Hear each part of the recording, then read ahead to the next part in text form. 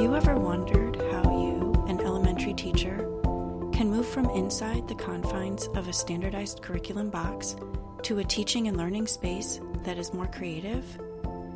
And how can you make this leap in your teaching practice in an easy and more systematic way that doesn't create more work for yourself during planning sessions? This is what I'm hoping to accomplish with Get Off the Dotted Line, a podcast that gives elementary teachers simple step-by-step tools, guidance, and advice on how to make teaching more creative without sacrificing high-quality content, instruction, skills, and amazing learning potential for your students. I'm your host, Dr. Paige Hendricks, and together we will explore different ways to simplify your planning and add a lot of creative impact that is outside the confines of standardized curriculum and the dotted lines.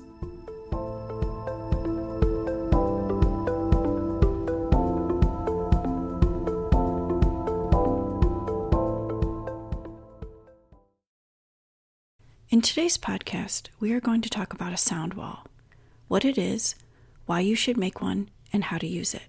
I'm going to give you some creative, easy tips for making your sound wall super effective, usable, and worth the time and space in your classroom. So by the end of this episode, I promise you will have 5 tips for your sound wall that you can implement into your classroom with your students. And stay tuned for the Cut That Out section of this podcast, where I'll give you access to a handout so you can remember the tips we talked about and use them right away. Whether you consider yourself a creative teacher or not, or just need a spark to re-energize your classroom atmosphere tomorrow, this episode will help you confidently engage your students and create an atmosphere for high-quality content, instruction, and amazing learning potential to begin. I want to begin this podcast with a disclaimer. Up until about a few days ago, I had no knowledge of what a sound wall was or how to create one or use it in your classroom. So why am I talking about it now? Well, if you tuned into episode 6, there I discussed word walls. And it seems there's a difference between a word wall and a sound wall, and some debate about which to use and when and why. I wanted to discuss both individually and then present the pros and cons of each in another episode, so stay tuned for that. And isn't it just amazing to learn new things every day, even as a teacher? I remember having a lot of conversations with my teaching colleagues and even with my cooperating teacher during student teaching about using your mouth to create the various sounds in the English language. Up until recently, the idea of creating a graphic for students to visualize the sounds only just appeared on my radar. This just shows yet another progression of thought as we study more carefully and with additional knowledge how students learn and more effective ways of teaching them. So here we go, sound walls. Because humans learn to speak before reading and writing, language sounds and sound production are most important learning skills. Research suggests that early childhood educators should be specifically aware of and trained to properly teach English language sounds, specifically phonemes. Did you know that there were 44 speech sounds in the English language? That includes consonants, vowels, and other sounds we use every day. Clearly, there's a lot to learn here. Research states readers make connections between print patterns and phonological information already stored in the brain in order to make meaning of a word they are reading.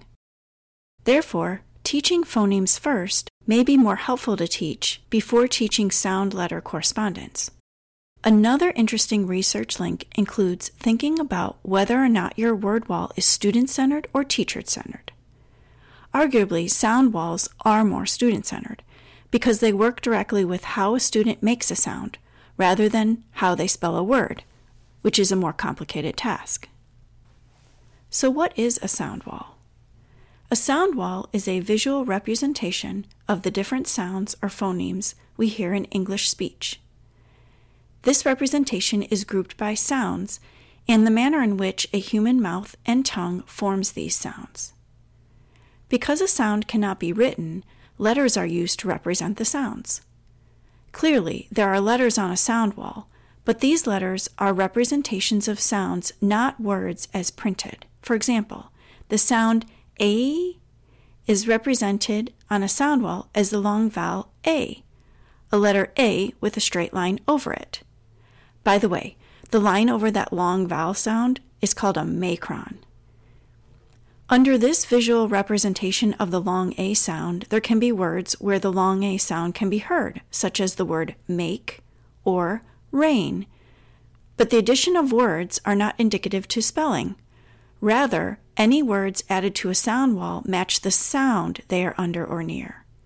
Therefore, a sound wall matches the speech sounds or the phonemes to the letters, the graphemes, that represent those particular sounds. I also learned that some sound walls have pictures of mouths on them in addition to sounds and corresponding words with these sounds. When I was teaching, the only place I saw pictures of mouths on a bulletin board were in the speech pathologist's office.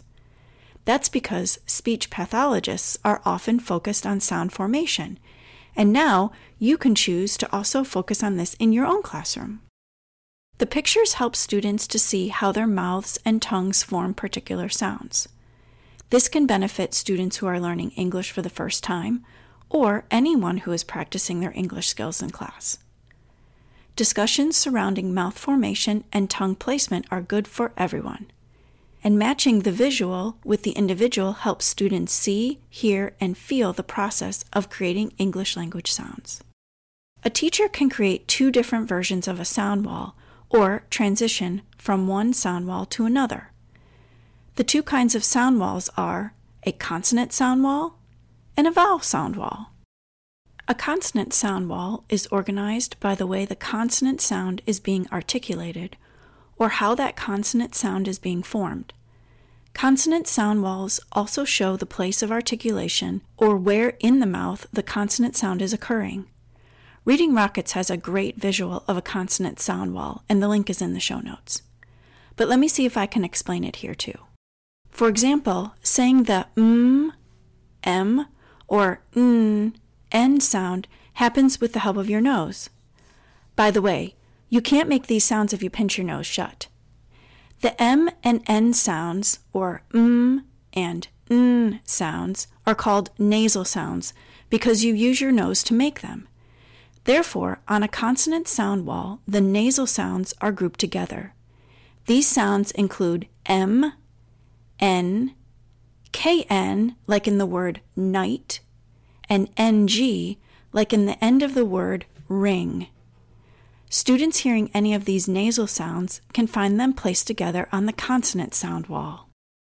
A vowel sound wall, organized by the place of articulation or the places in our mouths, jaws, and tongues where the sound is actually made.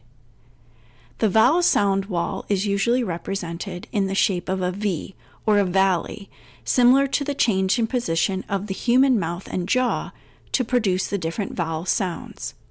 For example, when we make the first vowel sound long E, our chin starts very high and our mouth is spread out like a smile.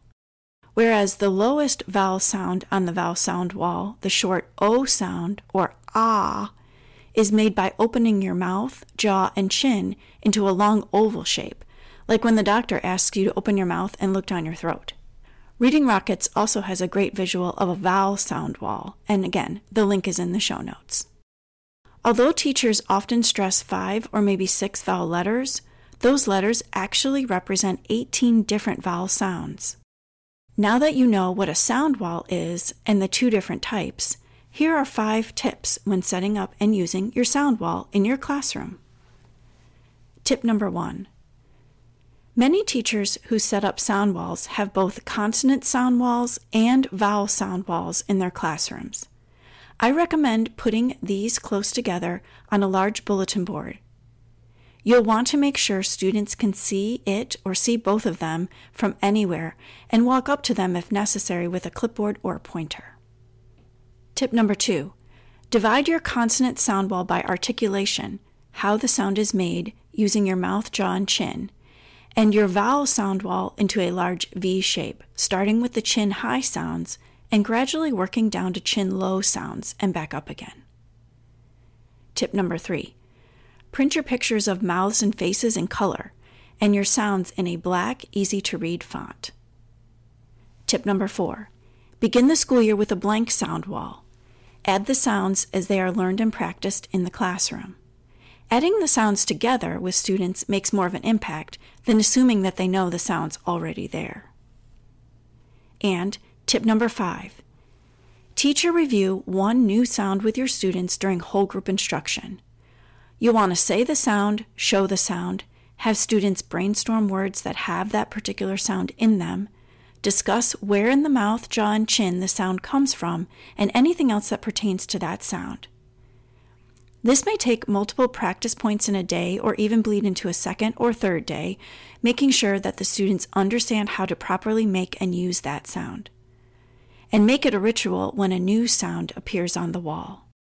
Now, if I was going to spend my time at the end of the summer before school started making a sound wall, you'd better believe I would make sure that I used it all the time. So reference or remind your students to use the sound wall during writing time, reading time, whole group meeting, calendar time, or any other time in the day where reading, writing, or speaking is involved. My advice is always make it once and use it multiple times during the school day. Then the sound wall will become second nature to your students and a usable piece of learning. So to recap, I promised you we would discuss 5 tips for your sound wall that you can implement into your classroom. Here are those 5 sound wall tips again. Consider making and using both a vowel sound wall and a consonant sound wall. Divide your consonant sound wall by articulation and your vowel sound wall into a large V shape. Print your pictures of mouths and faces in color and your sounds in a black, easy-to-read font.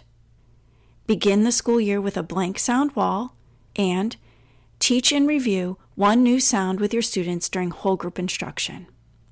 So there you have it, 5 efficient and creative tips for your sound wall to implement into your classroom. Whether you consider yourself a creative teacher or not, or just need a spark to re-energize your classroom atmosphere tomorrow, I hope these 5 sound wall ideas have helped you confidently engage your students and create an atmosphere for high-quality content, instruction, and amazing learning potential to begin.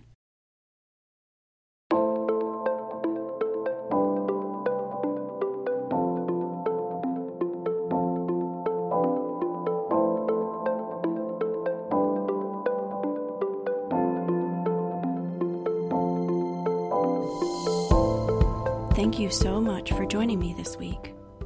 To review key takeaways from today's episode and get the free handout, please visit my website at paigehendricks.com. That's P-A-I-G-E Hendricks.com. You can also find the handout in my store at Teachers Pay Teachers at Get Off the Dotted Line. Before we go, I hope you have enjoyed this podcast and want to listen to more. Please subscribe to Get Off the Dotted Line. I can't wait to share another podcast with you. Thank you again for joining me, Dr. Paige Hendricks, in today's episode of Get Off the Dotted Line. See you next time.